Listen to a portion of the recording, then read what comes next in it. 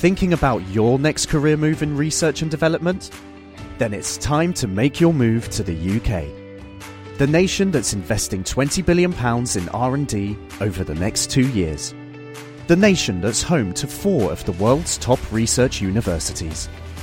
The nation where great talent comes together. Visit gov.uk/great talent to see how you can work, live and move to the UK.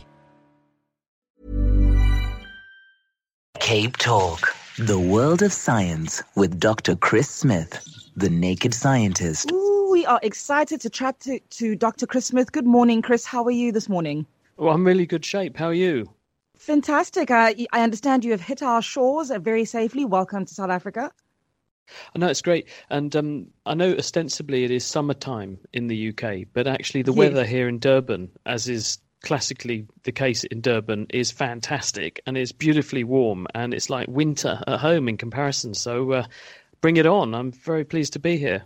Fantastic. Very excited as well. I'm not sure if you had landed by this time and might have had a spotting of this, but one of the questions we've received from a listener is, I saw the moon at sunrise, but I only saw half the moon. Why was it only a half moon? Well, you have to think about where the moon is and what the Earth's doing in relation to the moon to understand the answer to this question. And that is that the moon orbits the Earth and it takes 28 days for the moon to go right round the Earth. But the Earth turns on its own axis inside the orbit of the moon, and it takes 24 hours to do that. So every day the moon makes a journey across the sky, so that's why you can see the moon in the first place. But remember that because the moon is going around the Earth taking a month to do it, as it goes round at different stages of that orbit, different amounts of the moon's surface will be lit by the sun. Because when you see half a moon or a full moon, you're seeing the sun's light, which has gone past the Earth and reflected off the surface of the moon and come to us. And therefore, when the moon is facing or is directly between us and the sun, none of the surface we can see is illuminated by the sun. So we don't see any moon surface, so we call that a new moon. As the moon continues around on its orbit, a bigger and bigger patch of its surface is being illuminated by the sunlight, and therefore you see progressively more as the month goes on until you get to the full moon, which is where the moon is directly with the Earth in the middle of a sandwich, where you've got the sun on one side, Earth in the middle, moon on the other. So all of the sunlight is illuminating all of the moon surface that's facing us. So we see a full moon. And then it begins to wane again as it goes back towards being the new moon. And that's why you see a different amount of the moon surface at different stages of the lunar cycle. Indeed. And we are in our waning phase here in Cape Town. Hassie in Grassy Park, good morning. You want to know about greying? I've got a question on hair again. My head has hair, my face has hair, my nose, my eyebrows, etc. But only the beard and the hair on my head goes silver grey. My eyebrows, my eyelashes, nose hairs, ear hairs are all pitch black. Interesting. Why? I tried to understand that. Are you dyeing your eyebrows? No. It was a joke. It's fine. In fact, the hair on the rest of my body, arms and legs, is all black. But my beard is silver. It's white, Snow White. Now, there was a sketch by 2 comedians in the UK. It was about 20 years ago. And they dressed up as 2 Swedish gentlemen with nice blonde locks. And the joke was, they were saying, in Sweden, everyone asks us, why it is that our hair's blonde and our genital hair is dark. And they said the answer is very simple. We dye our pubes. But I'm sure that's not the case in your case. But the bottom line is that the hair has its colour because the hair is naturally a white colour because it is the protein keratin. And keratin is not coloured. It's a white material. Colour is added in the form of different amounts of the chemical melanin in different combinations which are added to the hair as it forms in the hair follicle. And melanin comes in different flavours. There's one called eumelanin, which is black, and then there's pheomelanin, which is more yellowy red. And the different amounts or the different relative proportions that you add to the hair gives the hair a different colour. But this only happens for a certain period of time before, for some reason we don't really understand, those melanizing cells that add the colour to the hair stop working. And they don't do it everywhere all at once. They do it in patches. So certain parts of the body's surface will find the hair going grey, and in other places the hairs next door will still be having their full complement of melanin, so they look the normal colour. And this is why people say that they go grey or salt and pepper grey before they get white hair. Now, why it is that some bits of the body are more vulnerable to this happening sooner than others, we don't really know, but it's probably a reflection on the metabolic rate of the cells that are doing the melanisation in those areas, because some parts of the body grow hair faster, they turn over the hair faster, therefore they've probably got a higher metabolic rate. And if you've got a higher metabolic rate, you're probably burning yourself out faster. So we suspect that probably some parts of the body that's happening more than others, which is why you then lose your pigmenting cells and the hair reverts to its natural white colour in that part of the body. Answer the question, Hassie? I'm listening. Fantastic. Yeah. Thanks for the question. I've still got black eyebrows and black eyelashes and silver beard. Yeah, we don't know exactly why different bits of your body's surface extinguish the function of those melanising cells before others. In some people it's certainly random, but in other people certainly there are vulnerabilities about certain parts of the anatomy where your hair will go, where the hair produced there will go grey sooner, but we don't know exactly why that is. But scientists suspect it's something to do with the metabolic rate of the tissue burning out the melanising process sooner in those body areas. Chris, can a coin falling from the top of the Empire State Building kill you? Well, I did the calculations on this a few years ago because this was spawned by, there was some footage on television of people who were at the end of a coup or something, and the war was over, and they were firing guns up in the air. And so someone wrote in and said, the bullet that leaves the gun, how fast does that come down? Could that kill someone? And the physics is that if you fired a gun straight up in the air, the bullet leaves the gun with a certain amount of energy, which if you neglect the effects of air resistance, it's going to convert the kinetic energy, the speed of the bullet leaving the gun, into gravitational potential energy, because the bullet's rising and doing work against gravity. And so it's gaining altitude but slowing down. It will get to a point where all of the kinetic energy is turned into gravitational energy, and it will then begin to accelerate downwards again. Now, if there was no air resistance, then the bullet would end up coming down and reach a velocity the same as it left the gun at. So it would be perfectly capable of killing someone, except for the fact that the bullets don't come down nice and straight in a streamlined way, and they've got air in the way, so they do lose a bit of velocity on the way down, so that they do slow down appreciably. We then looked at the calculations for coins, because coins will actually tumble as they fall, and therefore they're going to have a lower terminal velocity than a streamlined bullet, but they nonetheless could be quite injurious. The conclusion I think we reached was it probably wouldn't kill someone, but it really would hurt, because it will quite quickly reach its terminal velocity, and then it will fall at that velocity until it stops, because it either hits the ground or hits something like a person's head. So yes, it's perfectly capable of causing injury, probably not capable of killing someone, though. That was our calculation. But if anyone has also done the calculations and knows differently, please do tell me. Of course. Francois and Hart Bay, the Earth's murmur. Hi, yes. I've heard about the Earth's murmur before, and then we were, a couple of years ago, we were in the Tankwa Karoo. We stayed on this farm. We were like 10 kilometers away from the farmhouse. It was really like absolutely nothing. About 3 o'clock in the morning, I woke up with this magnetic resonance. And I thought it was like in my head, and then I went outside and it became louder, and there was nothing, but it was constant ringing, and it wasn't just inside my head. I could actually hear it. And I couldn't figure it out. And then I thought about this thing that I saw once, the Earth's murmur. And what is that about? And could you explain it for me? Or what is the scientific reasoning behind it? I wonder if you're referring to a story. It was about 15 years ago where they were saying the planet hums. Normally things hum because they don't know the words. But in the case of the Earth humming, I think they were saying the natural resonant frequency of the Earth was at this particular amount. I'm not sure where that story originated. There's certainly vibrations that come in from space, because what we know happens is that the arrival of the solar wind and cosmic rays, they ricochet off of the Earth's magnetosphere, the magnetic shroud that surrounds the Earth and extends out into space. And as you get this acceleration and deceleration of particles in the Earth's magnetic field, it does cause a sort of oscillation. And that may be what they were referring to in that story. But I think the frequency that runs at is way different to the regime that your ears work at. So we wouldn't be sensitive to this as an acoustic phenomenon, I don't believe. Whether or not there's some other thing to account for your experience, there must be, because you wouldn't be hearing that effect I just described. But the other thing that people have documented in recent years is so-called infrasound. Our ears work down to about 50 hertz, 50 cycles per second, and below that you can't really hear the sounds. 20 to 50 is going to be the threshold of human hearing.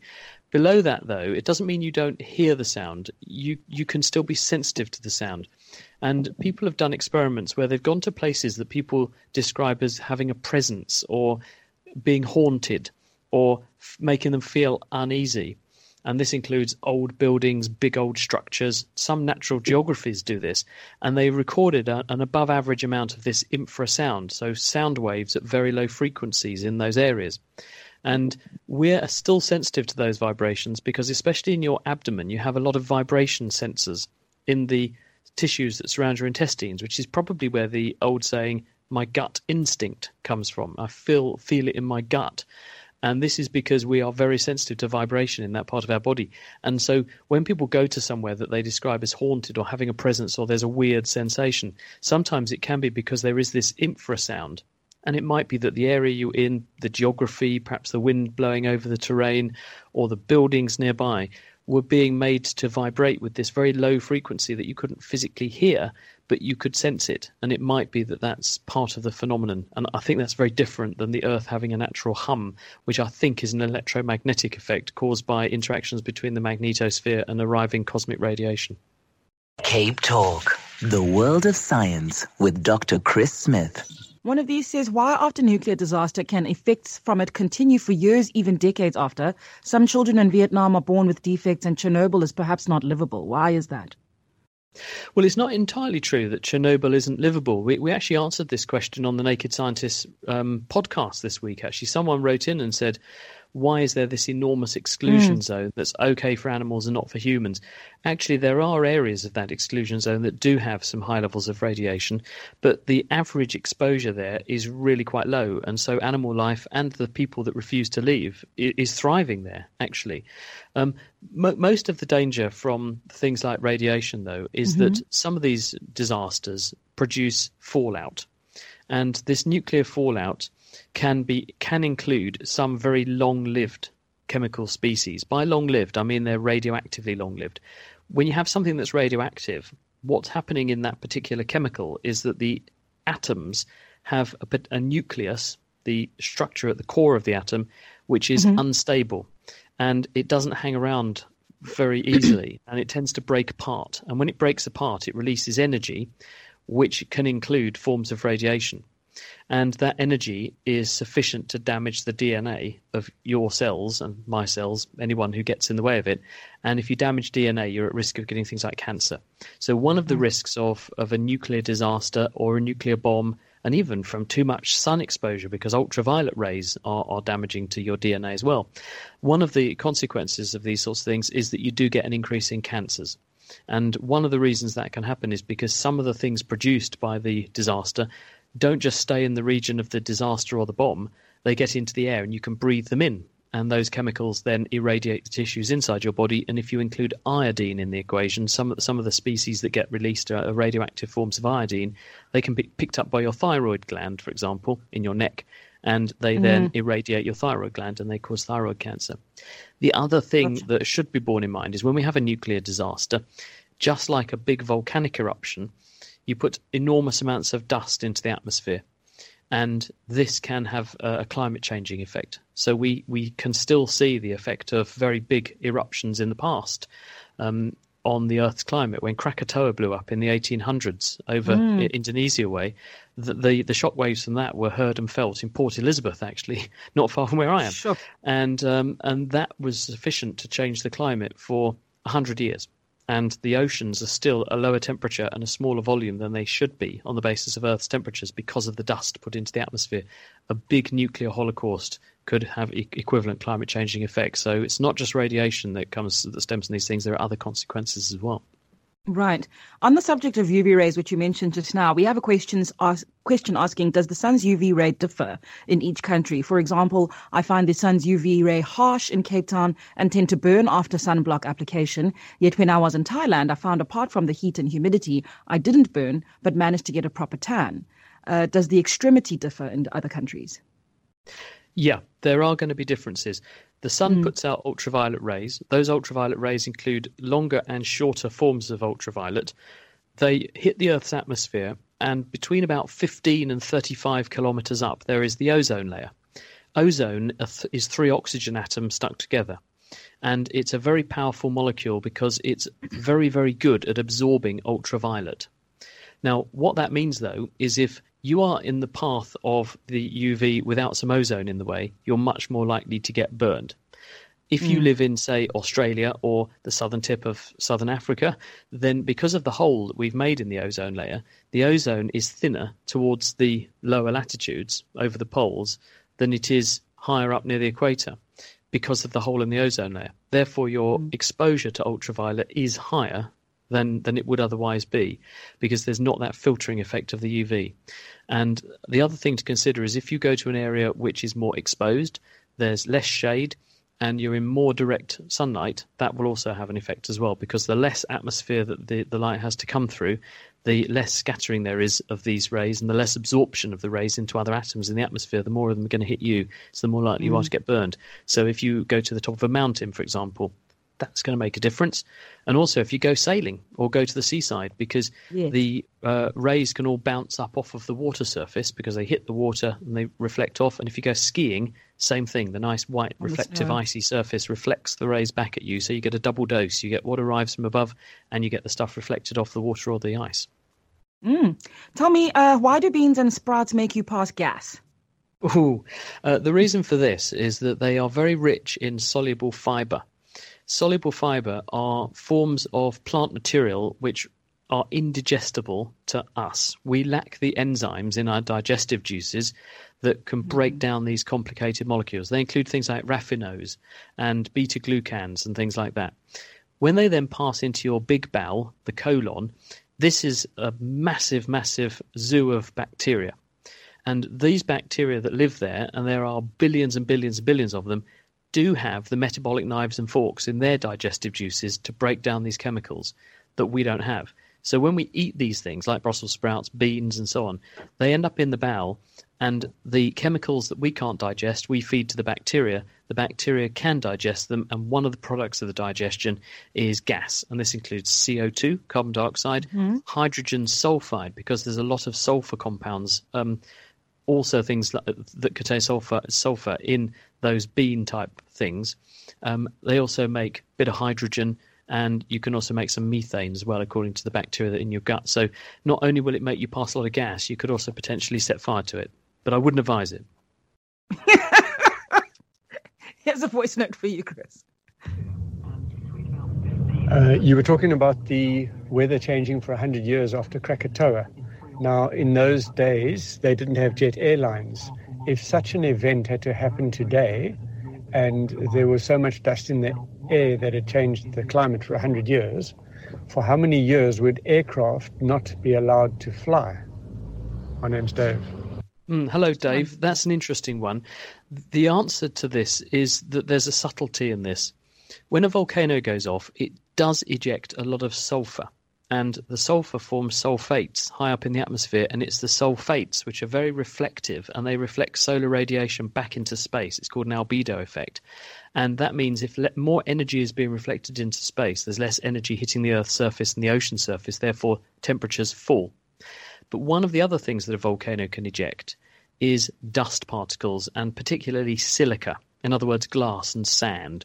And the reason that flights couldn't take off when, for instance, the volcano in Iceland blew up was because the amount of that material in the atmosphere would be totally destructive to airline engines.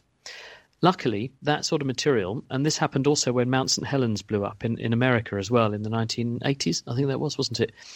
That you get this very big cloud of silica in the atmosphere, and you have to avoid flying into that because it will wreck your jet engines. It can just stop the engine because it forms glass inside the engine basically and rips the guts out of your jet engine. So you're not allowed to fly your engines through that sort of atmosphere. Luckily, that stuff doesn't stay airborne for that long. But the sulfate particles are really small and they get very high up into the atmosphere and they do remain airborne for a really long time.